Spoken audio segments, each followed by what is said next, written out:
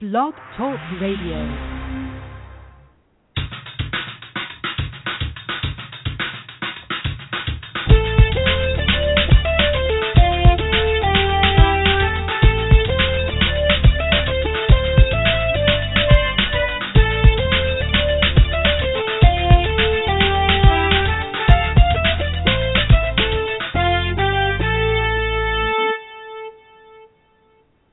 Hello and welcome to GO4IT. I am your host, Paul Gant. And for the next 2 hours, we will be talking sports and having fun doing it. I want all your ideas, all your opinions, and all your beliefs. And of course, as always, you're going to get a heavy dose of my opinion. If you have an opinion, the number to call, 646-727-3070. That's 646-727-3070.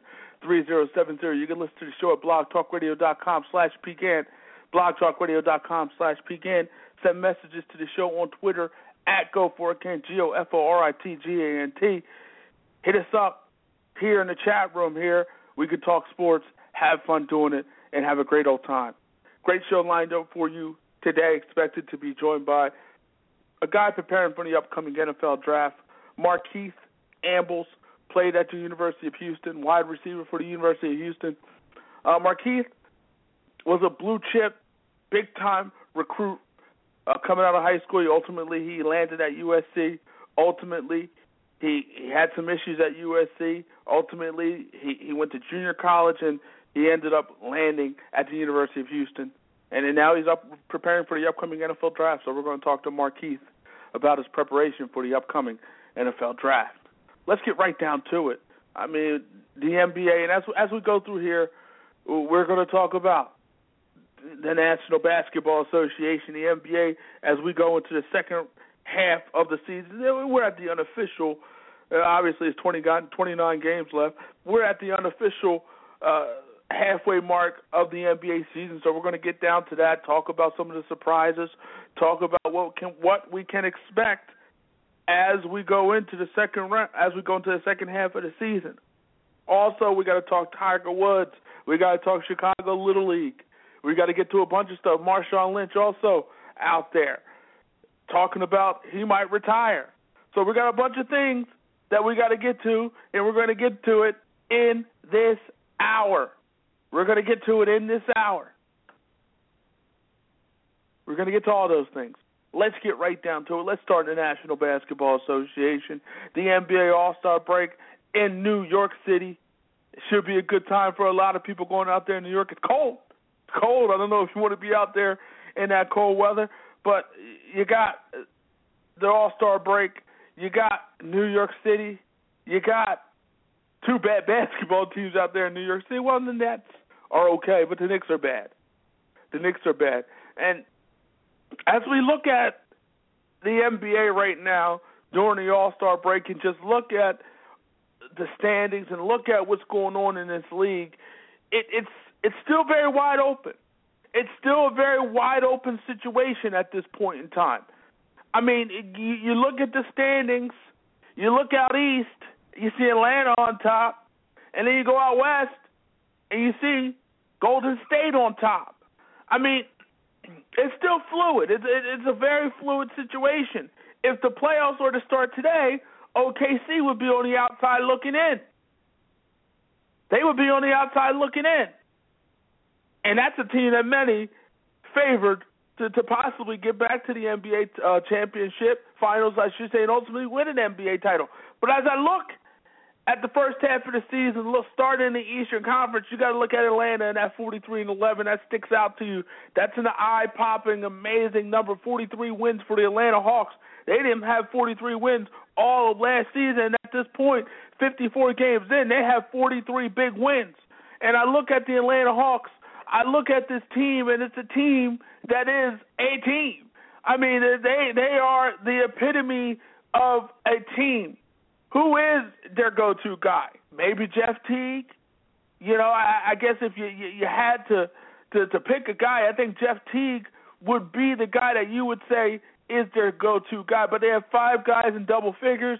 They got 4 All-Stars: Teague, Millsap, Horford, Kyle Korver. I mean, they get play off the bench, and Schroeder, Mike Scott. They give them good minutes. Ontic gives them good minutes at times. I mean, Shelvin Mack, not really. But, I mean, you get the point. It's a team that is a team, and on any given night, somebody's going to step up. Somebody is going to step up. Mike Scott's had some decent run over the past few weeks, but somebody's going to step up, whether it's Korver, whether it's Horford, whether it's Millsap, whether it's Teague. Somebody's going to step up for this ball club, and they got 5 guys, theoretically. They are a team, and they got 5 guys who could put the ball theoretically in the basket. I mean, they put it in the basket, and I'm not saying they're prolific scorers, no, but they feed off each other. They work off each other, and now they're in a position where they have the best record in the Eastern Conference, and nobody had that and would have said that at the beginning of the season. 54 games in that the Atlanta Hawks would have 43 wins and be on top of the Eastern Conference, but Toronto was there, and they're tough. People expected Toronto to be a good basketball team. They are a good basketball team in Toronto. Dwayne Casey doing a great job. All-star Kyle Lowry doing work, putting in work. DeMar DeRozan is back. They're a good basketball team. Chicago, an impressive performance last night against the Cavaliers. Derrick Rose slowly but surely turning and returning to form.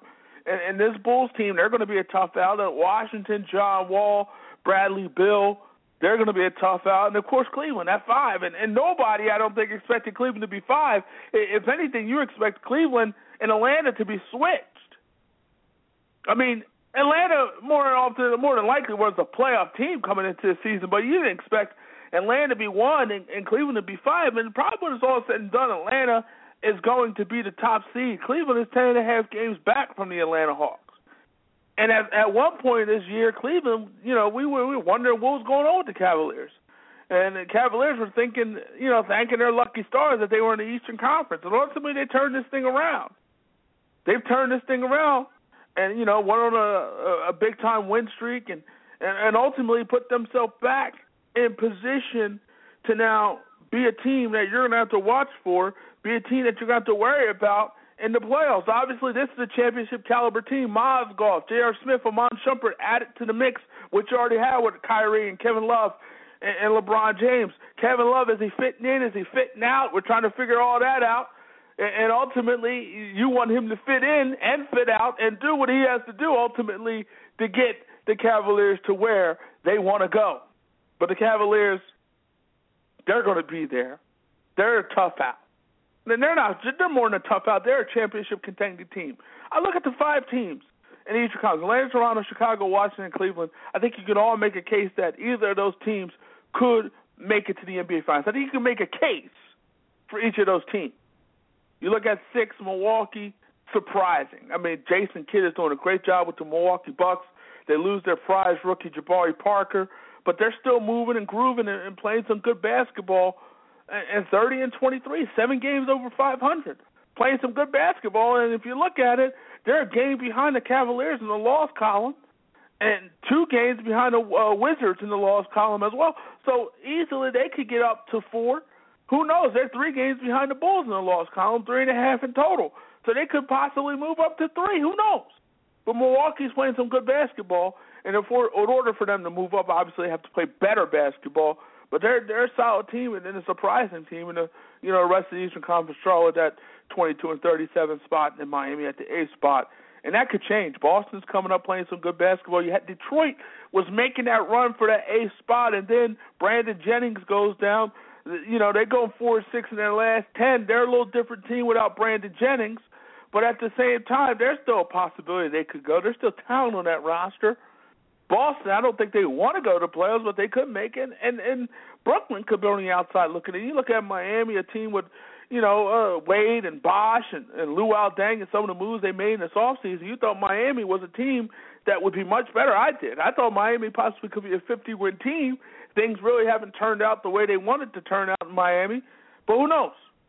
I mean, the Heat, they're not a team that is going to win an NBA title, obviously. Maybe they can play better in the second half of the season, but there's a good possibility that Brooklyn can take them for that A spot, or even Detroit. Indiana's playing some decent basketball as well. But let's go to the West. And that's where it gets fun. That's where it gets interesting. And that's where you really have less answers. But if I look at the Eastern Conference, again, 5 teams, Atlanta, Toronto, Chicago, Washington, Cleveland. Each, I believe you can make a case that any of those teams can go to the NBA Finals. I know at the beginning of the year, everybody was saying it's going to be Cleveland and Chicago in the Eastern Conference Finals. That's what everybody was shooting for. That was the talk. Cleveland, Chicago, Eastern Conference Finals. That was the talk. But now Atlanta's in that mix, Toronto's in that mix, and now Washington's playing in that mix as well. But, it's going to be interesting. It's going to be interesting. If the playoffs were to start today, Atlanta, if they win in the first round, and Cleveland, if they won in the first round, they would have Washington in that first round, which won't be an easy series. But if they get past Washington, Cleveland and Atlanta would be in that second round, which would be very interesting. Very interesting. The Hawks would have home court advantage. The Hawks have played well this season, obviously. The Hawks have a home court advantage. They're 25-3, at the Highlight Factory out there in Atlanta, and the fans are coming out there, and a lot of people are saying, you know what? Before you go to Atlanta, it was all about having a good time, the party scene, and going out there. There really wasn't much juice, much energy in the building. Now that's changed. There's energy, there's juice in that building, and the fans are flocking out there watching the Atlanta Hawks, and the Atlanta Hawks are 25-3 at home, so they're a tough home team. Should be interesting, but I think when it's all said and done, if I'm forecasting the second half, I like Cleveland. I like what Cleveland has done, and I'm going to take out what happened last night. I like what Cleveland has done.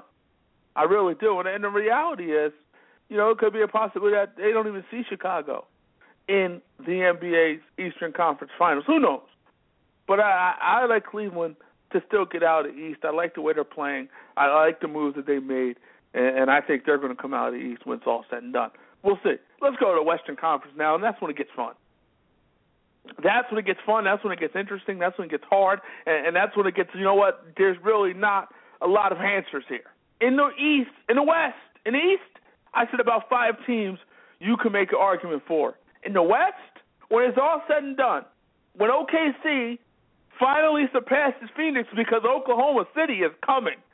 They are coming, and I talked about it last week. OKC needed to make a move. It was time for OKC to make a move in these standings. It was time for OKC to start playing OKC-like basketball. It was time for OKC to be the team that we thought they were going to be when this season started. And I know Durant was out, and I know Westbrook was out for extended periods of time.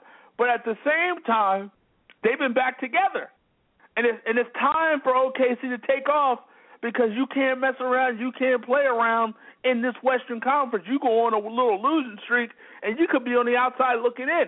You go on a little losing streak, and you could be going from the second or third seed all the way down to possibly the 7th or 8th seed. I mean, that's how contested it is in that Western Conference. You look at it. You even look at 2 through 7, it's separated by 5 games. You look at 7 through 3, it's separated by 2 games. So it's contested. It's contested, man. And like I said, in the West East, I said 5 teams could come out of the East.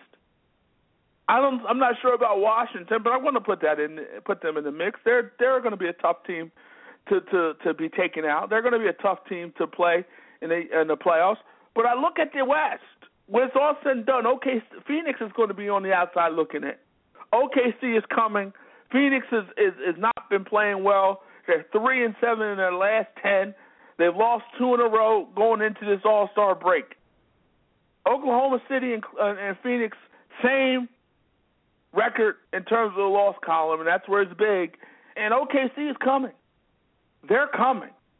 And Phoenix, I think, won't be able to hold off Oklahoma City. So when it's all said and done, and I don't see OKC catching San Antonio, the Clippers, Dallas, Houston, Portland, or Memphis, but especially not Golden State. But when it's all said and done, OKC and Golden State probably will be playing in the first round, and there's a good possibility in that 1-8 matchup because OKC is not your typical 8th seed. They're not.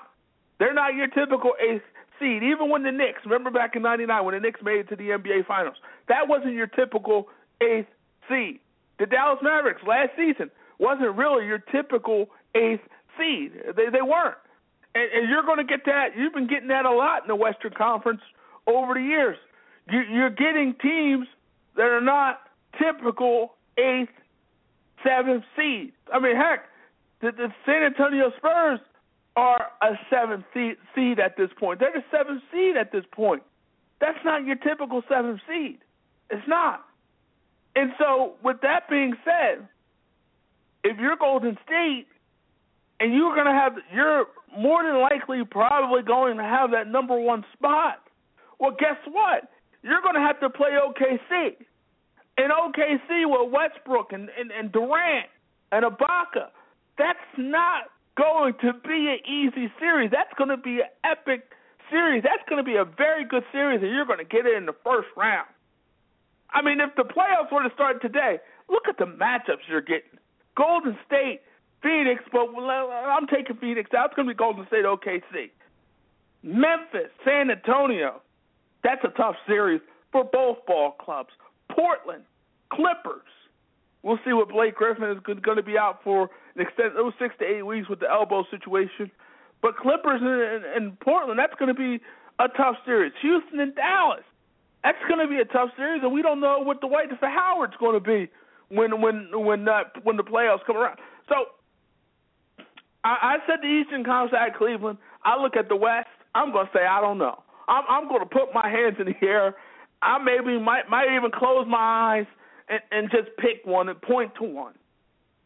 And I know Charles Barkley made an interesting point when talking about Oklahoma City and the possibilities of them, getting to the NBA Finals. He feels like, you know what, a team like OKC who is going to possibly have to play.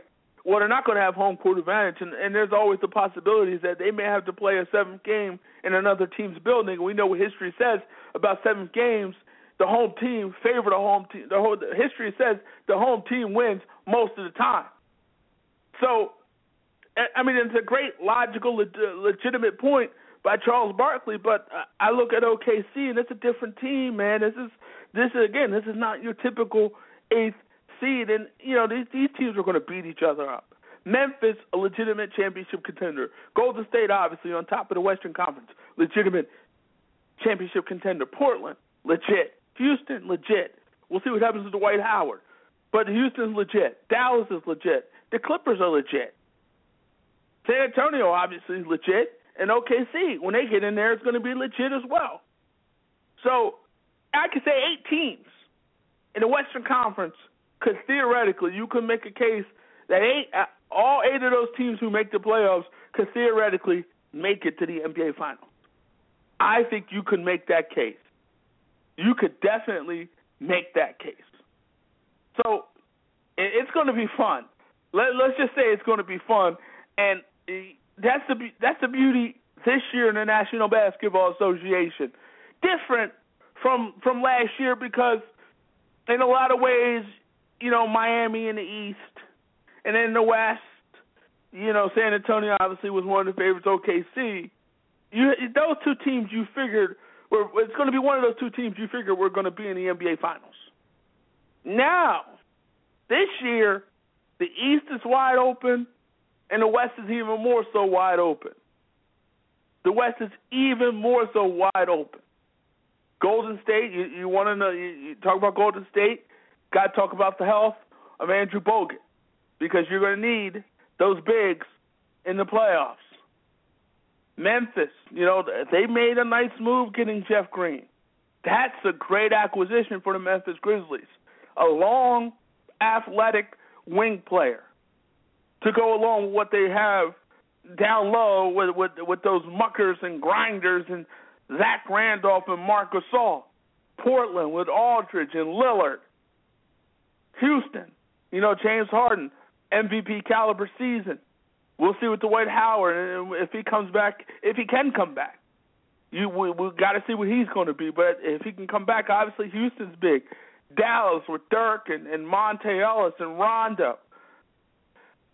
And the Clippers, obviously, Chris Paul, CP3, DeAndre Jordan's putting up some big-time numbers, a bunch of 20 and 20 games. And then the Blake Griffin, you got to get him back healthy. And San Antonio, Tony Parker's back, and, let's see if they can rev it up. And OKC, I'm Phoenix Suns fans, I'm sorry. You boys are not making it to the playoffs. I'm sorry.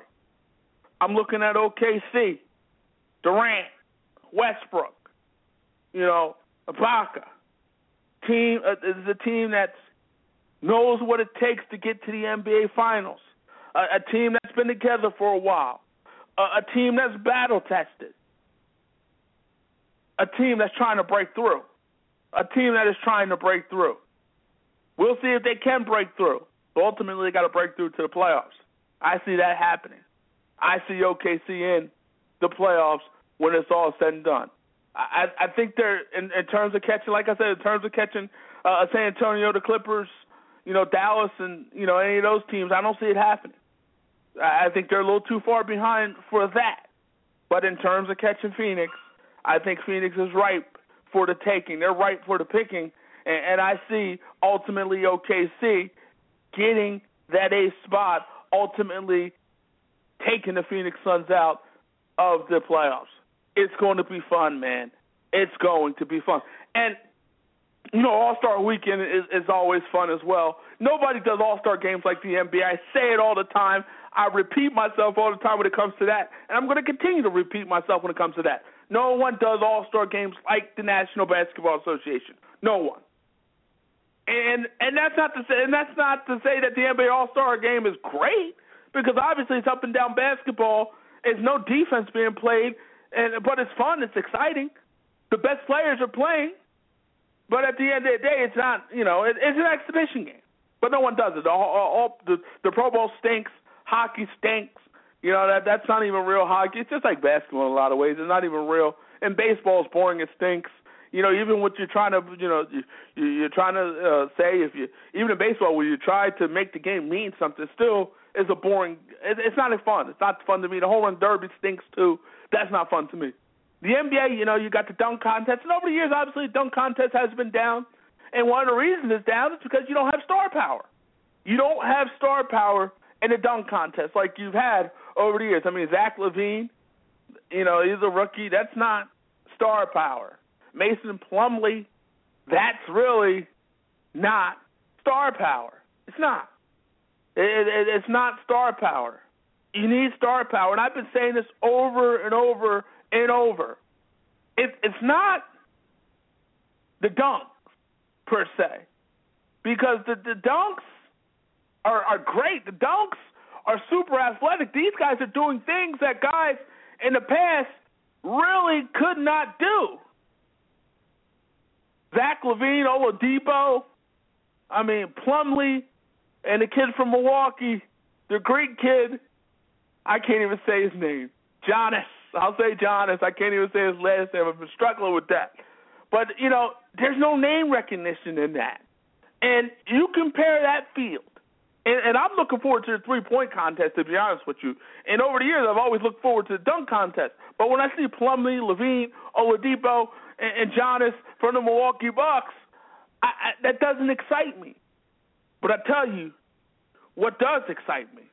I tell you what does excite me when I see names like Steph Curry, when I see names like Klay Thompson, when I see names like Kyrie Irving, when I see names like James Harden, when I see those names, when I see an all-star, even in Kyle Korver, I see the creme de la creme. I see the best of the best in terms of three-point shooting, and I see stars.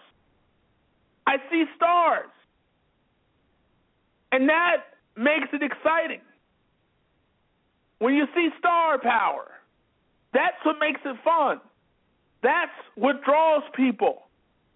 It's not, I made this point last year, the dunks are exciting. It's just who's dunking. The guys who are dunking don't really get you up, don't excite you. That doesn't excite you.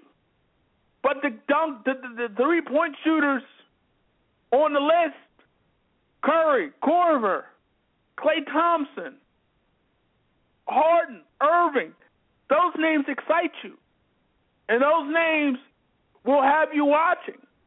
And to me, if we want to make the dunk contest better, we gotta get the guys out there. You gotta get the guys out there. You gotta get the names out there. When back in the day, the Knicks and the Jordan, even Kobe when he came in, and remember Isaiah Ryder when he came in, and his first thing he said, he's going to win a dunk contest. And, you want to see LeBron. And LeBron talked about this, and he regrets it on some level. Quote, when I first came into the league, I expected I would do it. I did for sure, but it just never happened. I don't know why. There were times when I wanted to do it, and I didn't do it, and there were times when I just didn't really care about too much. But it definitely would have been pretty cool to do. And to me, it would have been cool. It would have been great. When Blake Griffin did it, it was cool. It was great. He was a big-time rookie that particular season. When Vince did it, it was cool. It was great. When Dwight Howard was doing it, it was cool. It was great. And to me, it would be cool. It would be great. Give me LeBron. Give me somebody with some name recognition. Give me somebody. I'd love to have LeBron. Obviously, Blake is hurt. Have LeBron come and Blake come on out there. Those guys. Guys with name recognition.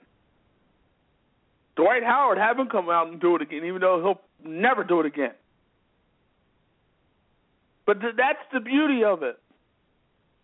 That was the fun thing, and that's what made Neek and Jordan exciting, because you had the best of the best doing it. Dr. J came out, and he was the best of the best. He had name recognition. Zach LaVine, Oladipo, and those guys, Plumlee, there's no name recognition there. And so, even though their dunks are going to be great, even though some of the dunks that they bring to the table are probably dunks that a lot of people couldn't do, and probably are dunks that if LeBron was doing it, you'd be jumping up and dancing in the streets. It's not going to be great because of the lack of name recognition, and that's what makes the three-point contest exciting, because there's name recognition, and that's what's going to hurt the dunk contest, the lack of name recognition. And speaking of the All-Star Game, as we prepare for the All-Star Game Sunday night in New York City, Madison Square Garden, Carmelo Anthony. There's talk now that, his final game of the 2014-2015 season will be the All-Star Game. His final game is going to probably be the All-Star Game. That's it. He's shutting it down. Shutting it down after the All-Star Game. Very likely to shut it down after the All-Star Game.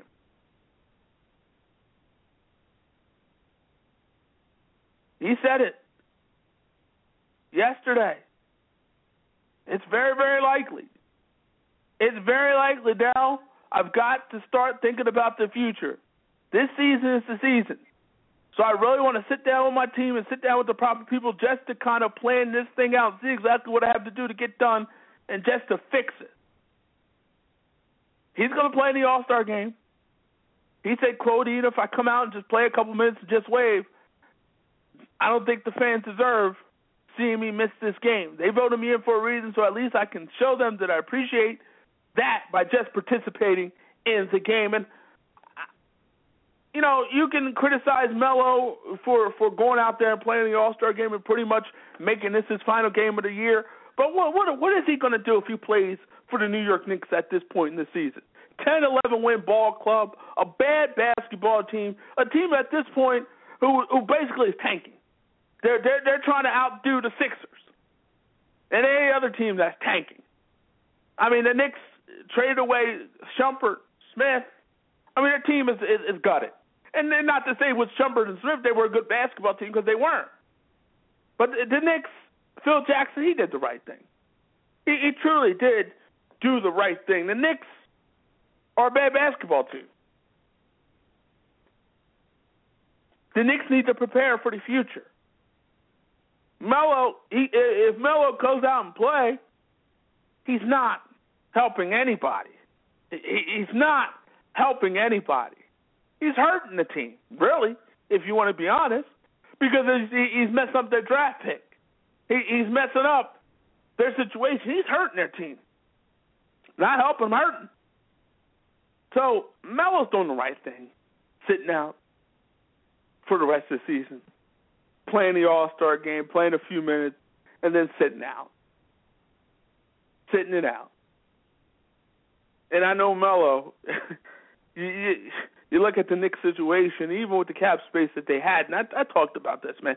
Even with the cap space in 2010 they had, it only got them Amari Stoudemire. And we all know what Amari Stoudemire has, can't even talk. We all know what Stoudemire has been for the Knicks over these past 2 seasons, in and out of the lineup. At times he showed flashes, but he's been in and out of the lineup. And so, obviously the Knicks are a team that's thinking about tomorrow. And Melo is a player that's thinking about tomorrow. And I think it's time for Melo to sit down now, play the All-Star game if you want. I don't have a problem with that. It's in New York City. Your team is the host city. You're the best player in New York City. So go out there, play a few minutes. The fans voted you in. Obviously, they do want to see you on some level. There's truth to that.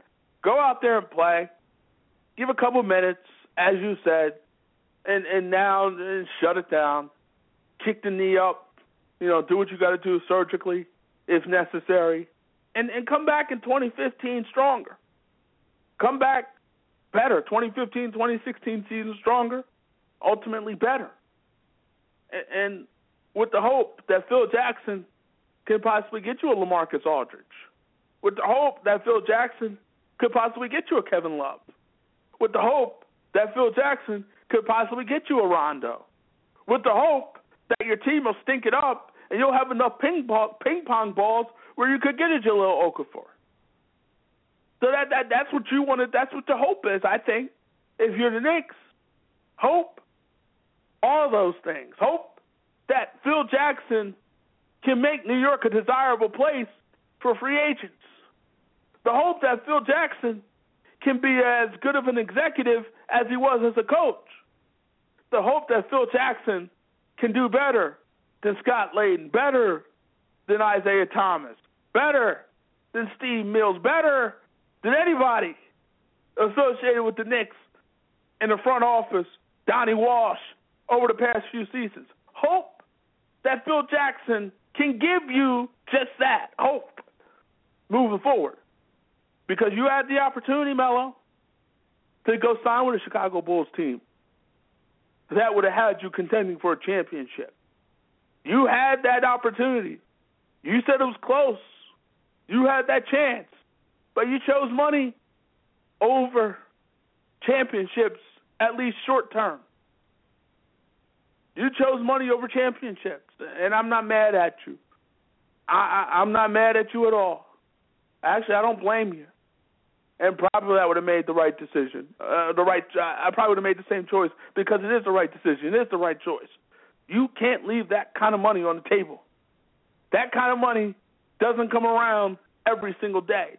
$50 to $60 million essentially he would have left on the table if he would have signed with the Bulls over the Knicks. You can't do that. You got a family to feed. And you can laugh and say, well, he's already making a boatload of money. How much money do you need to feed your family? Well, I argue that you may never have too much money. You can never have enough money to feed your family. You never have enough money. You don't have enough money to feed your family. If Melo feels like in order for him to feed his family, he had to stay there in New York City and make them as much money as possible, I'm not mad at them. I'm not mad at them. I can't argue with them.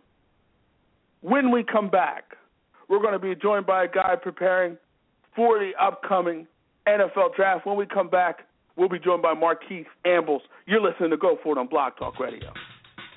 Hello and welcome to Go For It. Donald Faison. Your Knicks have the best chance out east, though. I will say that. The Knicks have the best chance in the Eastern Conference to beat the Miami Heat. And the Knicks have had some success against the Miami Heat in the regular season, but that doesn't mean anything when the playoffs come. When the playoffs come, it doesn't mean anything. I was trying to throw I was trying to throw you a bone, man. I was trying to get your hopes up. Come on, man. I'm a realist too, man. Actor Robbie Jones. Well, we know that you can marry women. We've seen you have a pedigree. We see what you can do. We've seen it. I would never bring my wife around you. I just don't know what you're capable of. Come on now. That's early. That's not Roxy. That's called brother. All right. Sounds good. Thank you so much. You're very, very good at your job. Thank you, sir. Make it fun. You really do. And we're back. And we're about to bring in a guy now. You got the NFL draft right around the corner.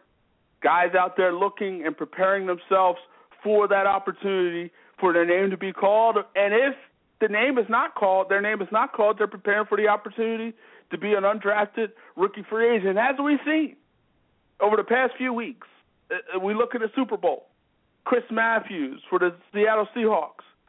Popeye? No, it was Butler, Malcolm Butler, who was at Popeyes, cooking Popeyes and Popeyes chicken, and we all love Popeyes chicken. And then you got Chris Matthews working at a Foot Locker. So these guys didn't take the common route to the National Football League. So there's many different routes to the National Football League. And so the NFL draft is around the corner. Guys are preparing for the NFL draft, and we're going to bring in a guy who's preparing for the NFL draft. Let's bring him in now, former University of Houston wide receiver, Markeith Ambles. Markeith. Hello, how you doing? How are you, sir? Doing? I'm great. I'm doing good. Thanks for joining us. Yeah, I'm glad to be on the show. Now, Markeith, we're still very early in the draft process, but at this point, what kind of things are you hearing from NFL scouts around the league? I haven't been hearing much. I just been focusing on just getting my body in the best shape and getting prepared for my pro day on March 26th and going from there. But I just been preparing with my trainer down here in Florida. I'm in Boca Raton right now and just getting in the best shape I can be in and get prepared.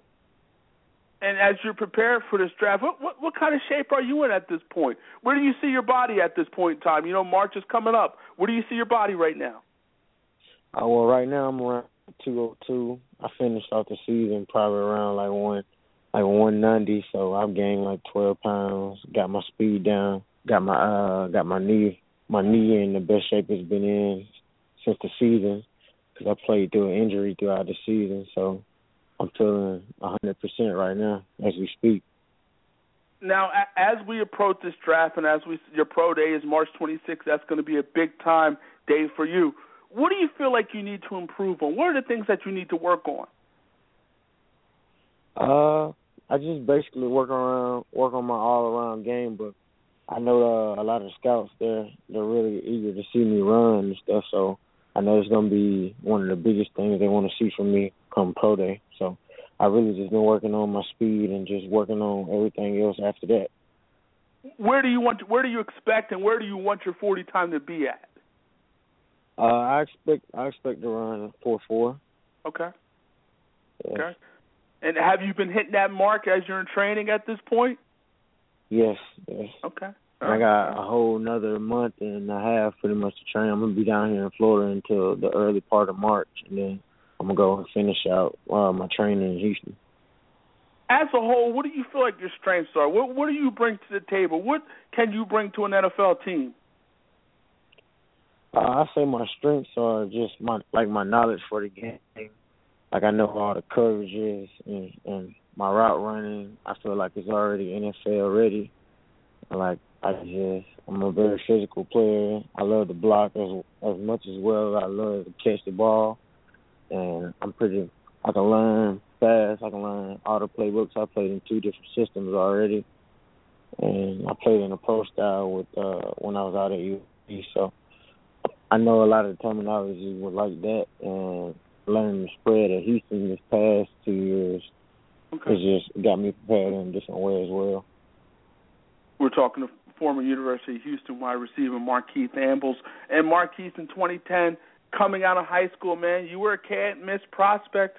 Initially, you were going to go to Tennessee and play under Lane Kiffin. Ultimately, you followed Lane Kiffin to USC, where you played 1 season and ultimately were dismissed from the team. Where did it go wrong for you at USC? I would just say, like, I was moving from a small town in Georgia all the way out to L.A.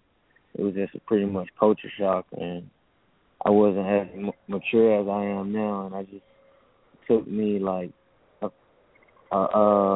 losing it to learn from it and know what I have right now. For sure. And it's just a blessing to still be playing and be able to dare to graduate, hit come May and all that. So it was a learning experience, me leaving USC. Now, let me ask you this. Ultimately, I look at last season, 2013, man, and you said you had some academic difficulties there at USC, but I'm looking at you, man, 2013, you're academic All-American in the American Conference. How did you turn things around in the classroom?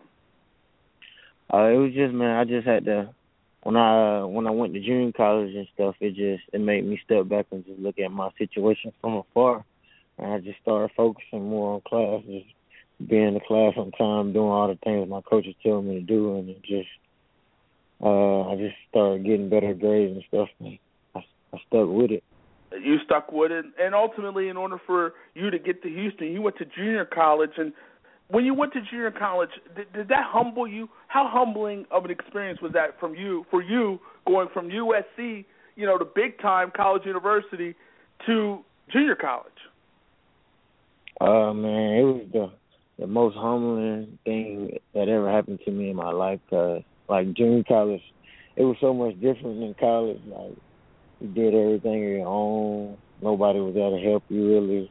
You didn't have all the services that you have in D1 school and stuff. And just when I made it through that, I just knew that God had plans for me to stay on that path and stay playing football. Because if I wouldn't have made it through that, then I don't think I'd be still playing.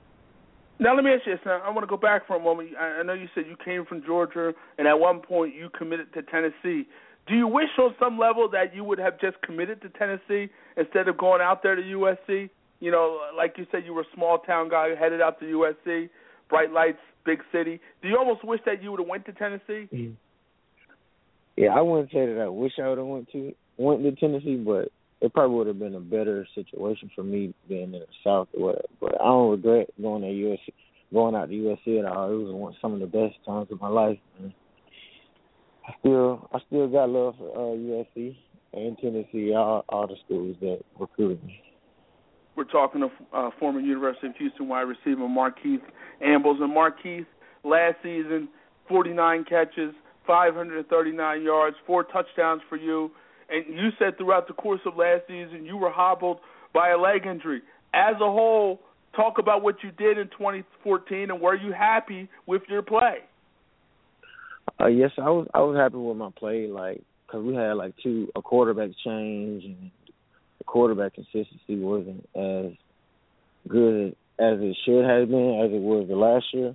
Okay. And we had new coaches in, so we had to get used to a new offensive coordinator and all that. But as far as my stats and stuff, I was happy with what I ended the season with. I wish it could have been better. Wish I could have got more targets and stuff, but I was happy with my play as far as all around blocking, passing, doing what the coaches tell me to do. Now, I want you to do this. Compare Markeith Ambles coming out of high school and going to USC to the Markeith Ambles that we see right now. Compare that person. How much different is that guy? I'll just say I see myself more as I treat it more as me being like a walk-on player and looking at it like that. As far as being a star, I just want to come in and work hard every day and earn my play and earn whatever's given to me. And did you feel at some point that you got caught up in being the star? I mean, coming out of high school, you were a blue chipper, man. Did you almost get caught up in some respect? Yeah, I would say maybe I got caught up a little bit. Yeah, I maybe expected more things instead of just working for it. Okay. Off firsthand, like coming in as a freshman, as in me being a senior now. But okay. I'm glad it all happened like that because the time's now and I got my head on right now, so it really don't matter. And you said you are going to get your degree in May? Yes. Okay, all right, man. You're doing it big. You're doing it big in the classroom. You had some struggles, but you made it. You got it right, and ultimately you are going to get a degree. You are on Twitter. Where can fans connect with Markeith Ambles on Twitter? They can connect with me at Neutron, NEWTRON 21. Okay, all right. At Neutron 21. All right, so fans, make sure you connect with this guy on Twitter at Neutron 21. In the end, should I expect to see you on the NFL roster in 2015? Yes, you should. Okay. All right. God willing. Yes, you should. Sounds good. Markeith, pleasure talking to you, man. Wish you nothing but the best of luck moving forward. Let's do this again. Yes, let's do this again. And it's a pleasure being on your show. Take care. All right, you too. Markeith Ambles, former University of Houston wide receiver, as he prepares for the upcoming NFL draft. And, he got caught up. And, he was a blue chipper coming out of high school. A can't-miss prospect. A guy that, coming out of USC, I mean, he was a top 10 receiver, number 3 to be exact, in the 2010 recruiting class coming out of high school. So big things were expected for Markeith Ambles. And, he had to take a circuitous route, ultimately going to junior college and getting back to D1, going to the University of Houston, and putting up decent numbers at the University of Houston. So we'll see what he can bring to the next level, and hopefully he can get to that next level and have a lot of success on the next level. Speaking of success and speaking of, success, well, at one point there was success, and then now it's all been taken away. Little League in Chicago, well, they've been stripped. It's been taken away from them. And apparently they violated the rules in terms of using players outside of their geographical area. Jackie Robinson West, and what a story it was. You had a predominantly all-black team, and on that team, you look at baseball, and how a lot of African Americans, a lot of people from the inner city are kind of turning away from the sport. So it was good from that standpoint because you had an all-black team, and they were going towards the sport of baseball, a sport that a lot of African Americans are drawn away from or are going away from. But ultimately, it was, I guess, in some respect, too good to be true. And the reality is now, apparently they falsified boundary maps, and they brought in players that didn't live in that particular boundary map, that didn't live in that particular area. And in doing so, ultimately, they violated rules, and ultimately they're stripped of their title. And here's the thing: it's about the adults. This is not about the kids. This is not about the kids. And, President Obama, I think, said it best when he made his statement, because as we know, this group, Jackie Robinson West, went to the White House, had a little ceremony, at the White House, and, they were parading and things of that nature. The president, quote, this is what the president said, the president is proud of the way, and this is what actually his spokesperson said, the president is proud of the way they represented their city in talking about the Jackie Robinson West team from Chicago. They were proud of the way they represented the city and the way they represented the country. The fact is, some dirty dealing by some adults doesn't take anything away from the accomplishments of those young men. And, I mean, here's the thing. At the end of the day, they won. On the field when it mattered. Now, you could argue, obviously, it's no argument, they broke rules in order to do that. but I really don't think you could truly take it away from them. You could take it away from them in terms of the record books and things of that nature, but in the end, what was accomplished is what was accomplished. What they did is what they did.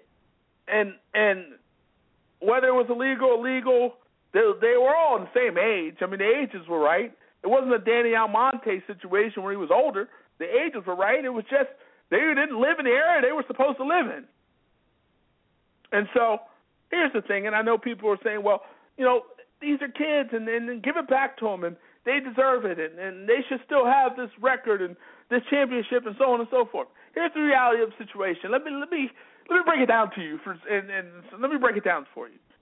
You look at life, and in life, we all pay for the sins of the father. And what I mean by that, we all pay sometimes for the sins of our parents and the mistakes that our parents make throughout the course of their life. Some of those mistakes have you growing up in a bad situation. Some of those mistakes have you growing up poor. Some of those mistakes give you a bad reputation. And that's just the reality of life. Kids always pay for the sins of the father, the mother, their parents.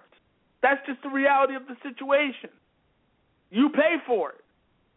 Rules are rules, and rules are violated. You pay for the sins of your parents. This is not a knock on the kids.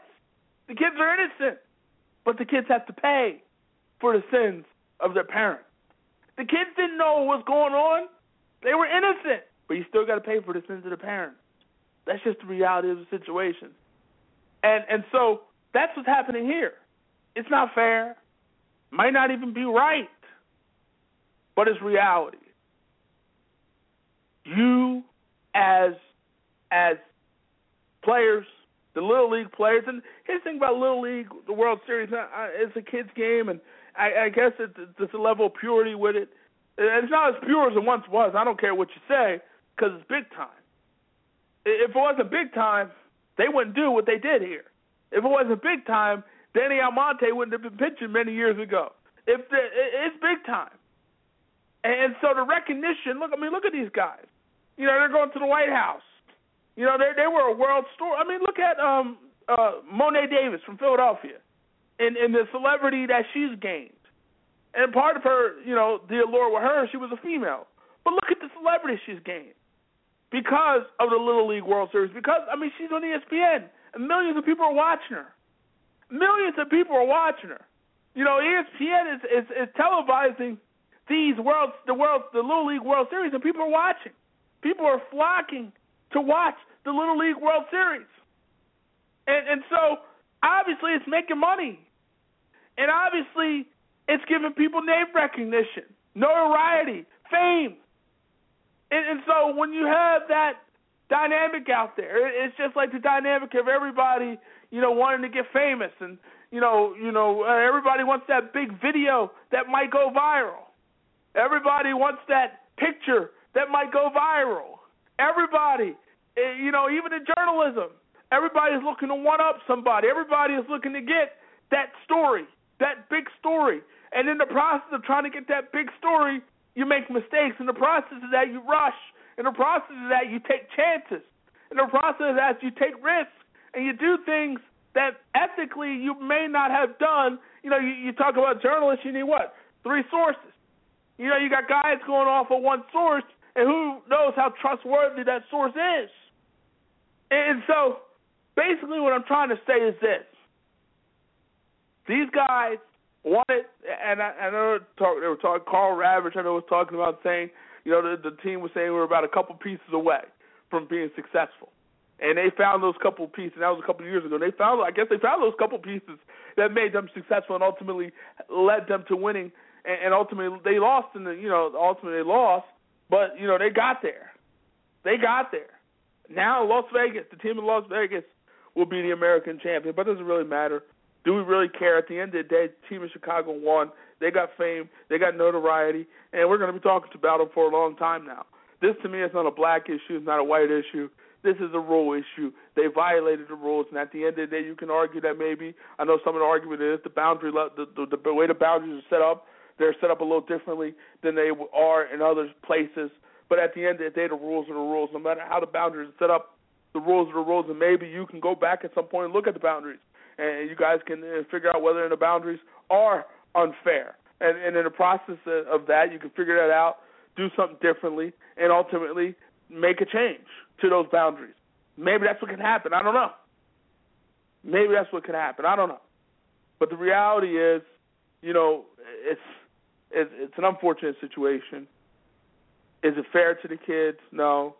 But we all pay for the sins of the mother, the sins of the father, the sins of our parents. That's life. That's reality. It truly is what it truly is. And there's nothing you can do about that. We look around now, Tiger Woods, we got a few minutes left. Tiger Woods, he said he's shutting it down. He's been awful the last few weeks. He said it himself, the last 2 weeks have been very disappointing to me, especially Torrey, because I never want to withdraw. Unfortunately, the latest injuries have made that happen too often. I'm committed to getting back to the pinnacle of my game. He's 39 years old, and maybe we've seen the best of Tiger Woods, and maybe, the pinnacle of his game is a lot different than it was many years ago, many moons ago, when he was winning majors left and right. It is what it is at this point in time for Tiger Woods. He's not the golf player that he used to be, and he probably will never be the golfer that he used to be. And he may not win a major ever again, and that's just the way it is. I mean, we were talking many moons ago, he's going to catch Jack. He's going to catch Jack. And he never did. And it's never happened. And we'll see what happens moving forward with Tiger Woods, but he's going to take a break, get himself right. Peyton Manning. You look at Peyton Manning now, and what's going to happen? What's going to happen?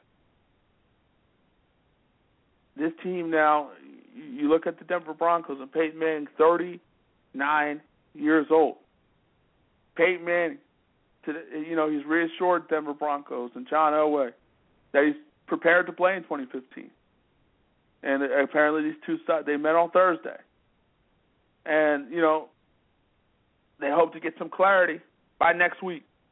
And I look at the situation with Peyton Manning, and I feel like obviously you can't do worse than Peyton Manning. Obviously he's still an elite quarterback in this league, but I don't think you're going to win with Peyton Manning.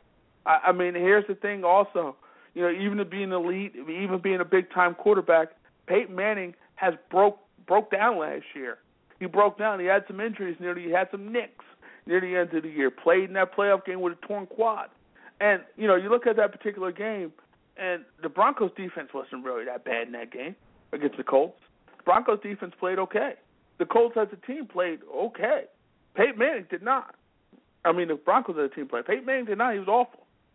And, the torn quad might have been a part of that, but he was awful. And so, and that's what you get with a 39-year-old sometimes. You're going to get injuries, and injuries affect play. It's hard to stay healthy when you get to that age. It's hard to stay healthy when you're 39 years old. It's just the reality of the situation. Father Time wins all the time. Father Time is undefeated.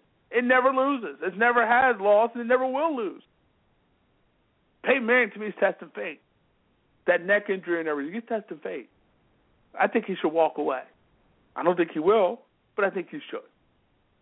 We got another minute left. Jerry Tarkanian and Dean Smith, two coaching legends, have left. And guys who won titles, guys who coach great basketball, guys who may have done it a little differently. Tark was a little more of a rebel. Tark, he's a little more of a rebel than Dean Smith. Dean Smith talked about playing the right way. And, that's what we'll remember Dean Smith, playing the right way, doing things the Tar Heel way, the North Carolina way. And you look at Jerry Tarkanian and a guy who was a rebel.